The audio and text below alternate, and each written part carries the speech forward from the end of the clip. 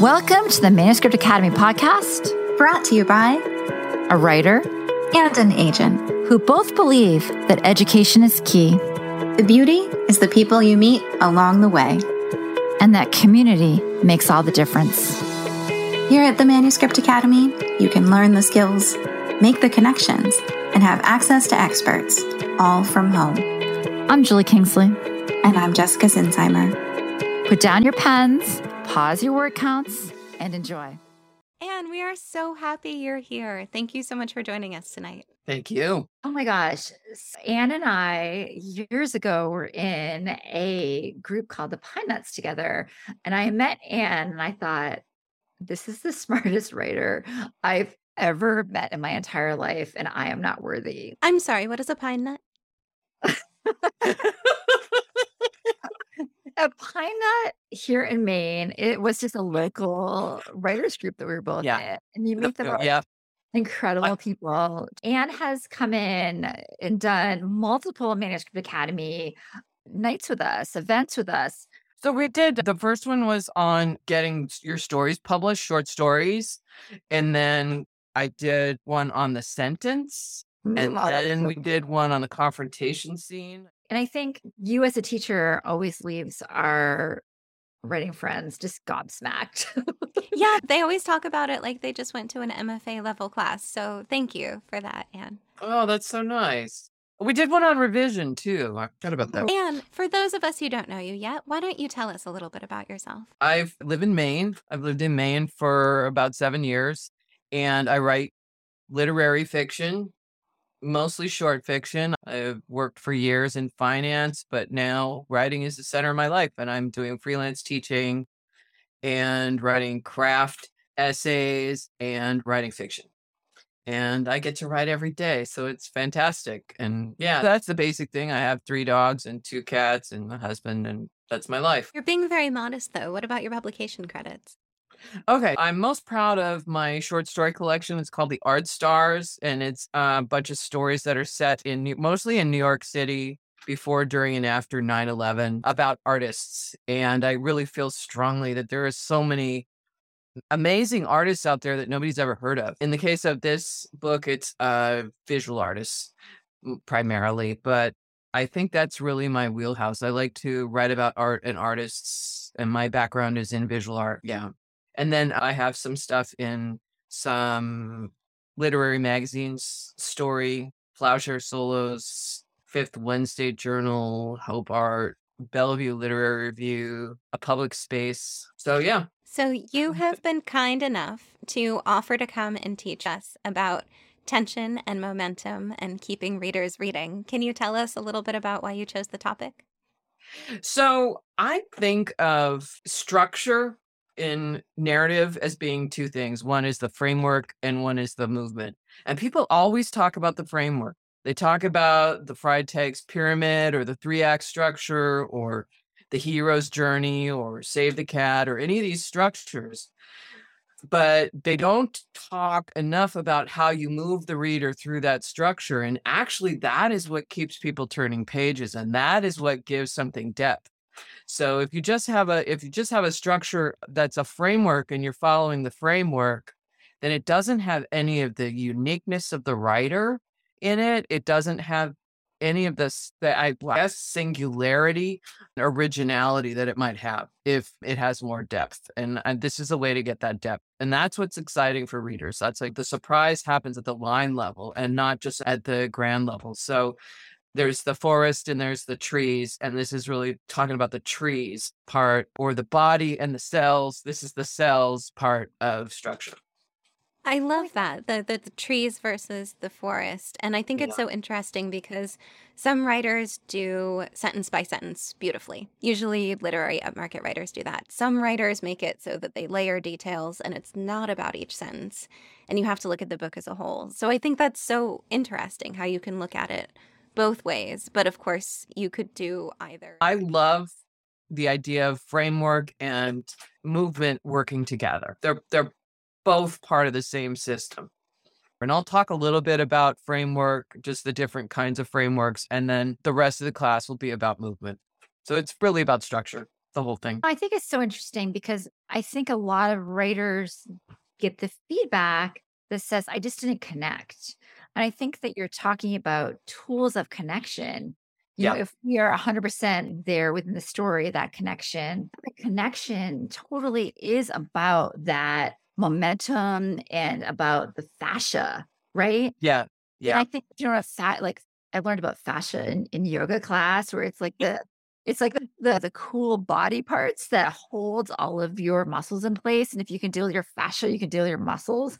And I was like, why are we just talking about this now?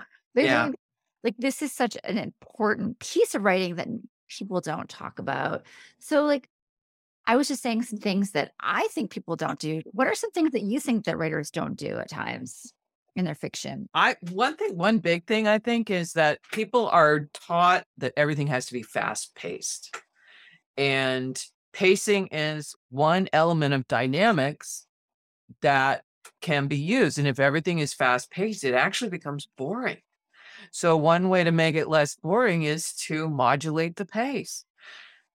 So I'm going to talk a little bit about the mechanics of that, how to make something feel languorous and slow on the page versus making something feel fast on the page. Both of those things are going to pull somebody through the story. And if you have just one or just the other, then your reader it's going to start to become predictable. The reader's going to be bored. Yeah, I'm a person, I don't like to watch chase scenes on TV. I think they're boring as hell. But It's nothing there. That's really what I'm talking about is moving. You have a plan and a framework. You're moving through it. You're moving through it at different paces. You might be playing with chronology, and you might want to create a sense of imminence. Something's about to happen or not. And this is really up to your sensibility and the feeling that you're trying to create. It's all about creating feelings, right? Another mistake people make is they will depict a character having feelings rather than trying to generate the feeling in the reader. And if you generate the feeling in the reader, you don't have to have the character bawling their eyes out on the page. The reader will be already bawling their eyes out. So there are tricks that you can use to do that. And number one is don't just have your characters have the emotion. You can evoke the emotion with imagery or with various forms of movement.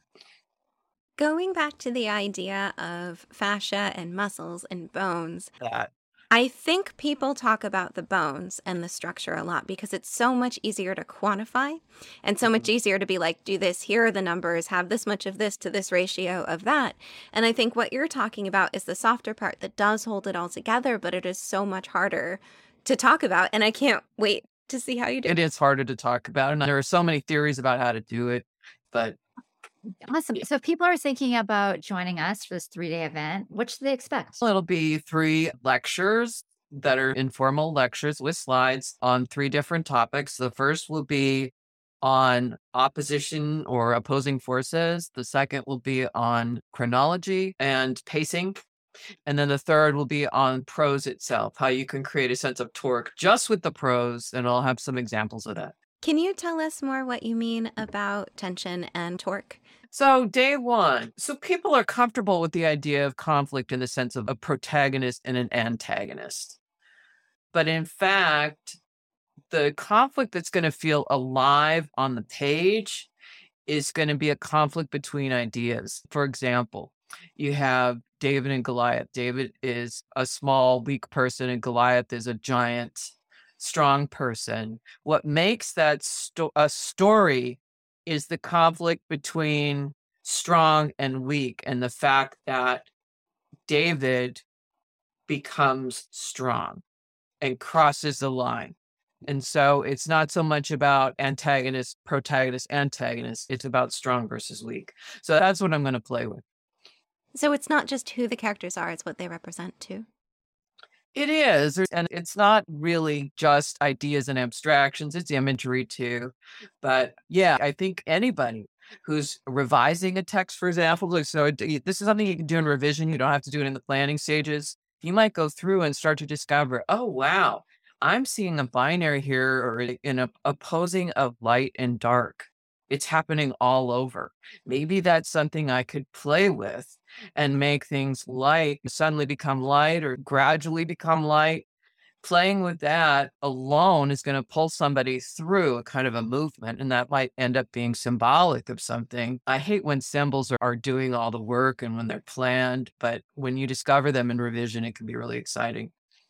That's really cool. So it can apply to character, to symbol, to theme, to so many elements of your work. Right. And all of those oppositions can keep someone reading. Cool. Yeah. Now tell us more about Torque. Really, I'm going to be showing in primarily examples of pattern and variation, and how creating pattern and setting up expectations and then subverting expectations can make the page itself really exciting. That can happen with sound. We talked about this a little bit in the class I did with you on the sentence, but it can happen with things like sound. It can happen with imagery, and it just has a kind of a magnetic pull it's the smallest scale of all these things, I think. Oh my gosh, Anne, I'm so excited. I can't wait for this week. As we leave off, tell us something you're excited about for the next couple weeks. I'm really excited to put some concrete examples up and go through them, because I think that's when it really starts to feel real. I'm going to be talking a lot about Sonny's Blues by James Baldwin. So if you haven't read that story, I would highly recommend reading it. It's pretty readily available. And then some other examples from different genres of different sizes, but primarily that one short story. And so we're going to have the 3 classes, a class each day, a Q&A session, and a feedback panel. I'm really looking forward to that. I want to see what people are writing. Yeah. Yeah, they're really talented, and you're going to be excited. Good. I believe you. After what I've seen in the consultations, I really believe you. Thank you so much for joining us. I cannot wait. The writer in me is just, I shouldn't write anything until I listen to Anne for 3 days. Seriously, I thought that today. When I was raking, I was like, I could write. And I was like, do I really want to? No, I can't wait. It'll feel like going to a college level class again. So I think it's like going to Writing Disneyland. That's where I feel like I'm going. Is that copyrighted? I'm sorry. Writing, I don't know. Fun land. I'll put a big head on. Yeah. Oh my gosh. All right. We hope to see all of you with us. So it's starting November 15th. It'll go through November 17th, and we'll put the link in the show notes. Anne, thank you so much. I can't wait. Thank you. It'll be so good, Anne. It'll be awesome. Yeah. We are so glad that you joined us. And as always, we appreciate your feedback.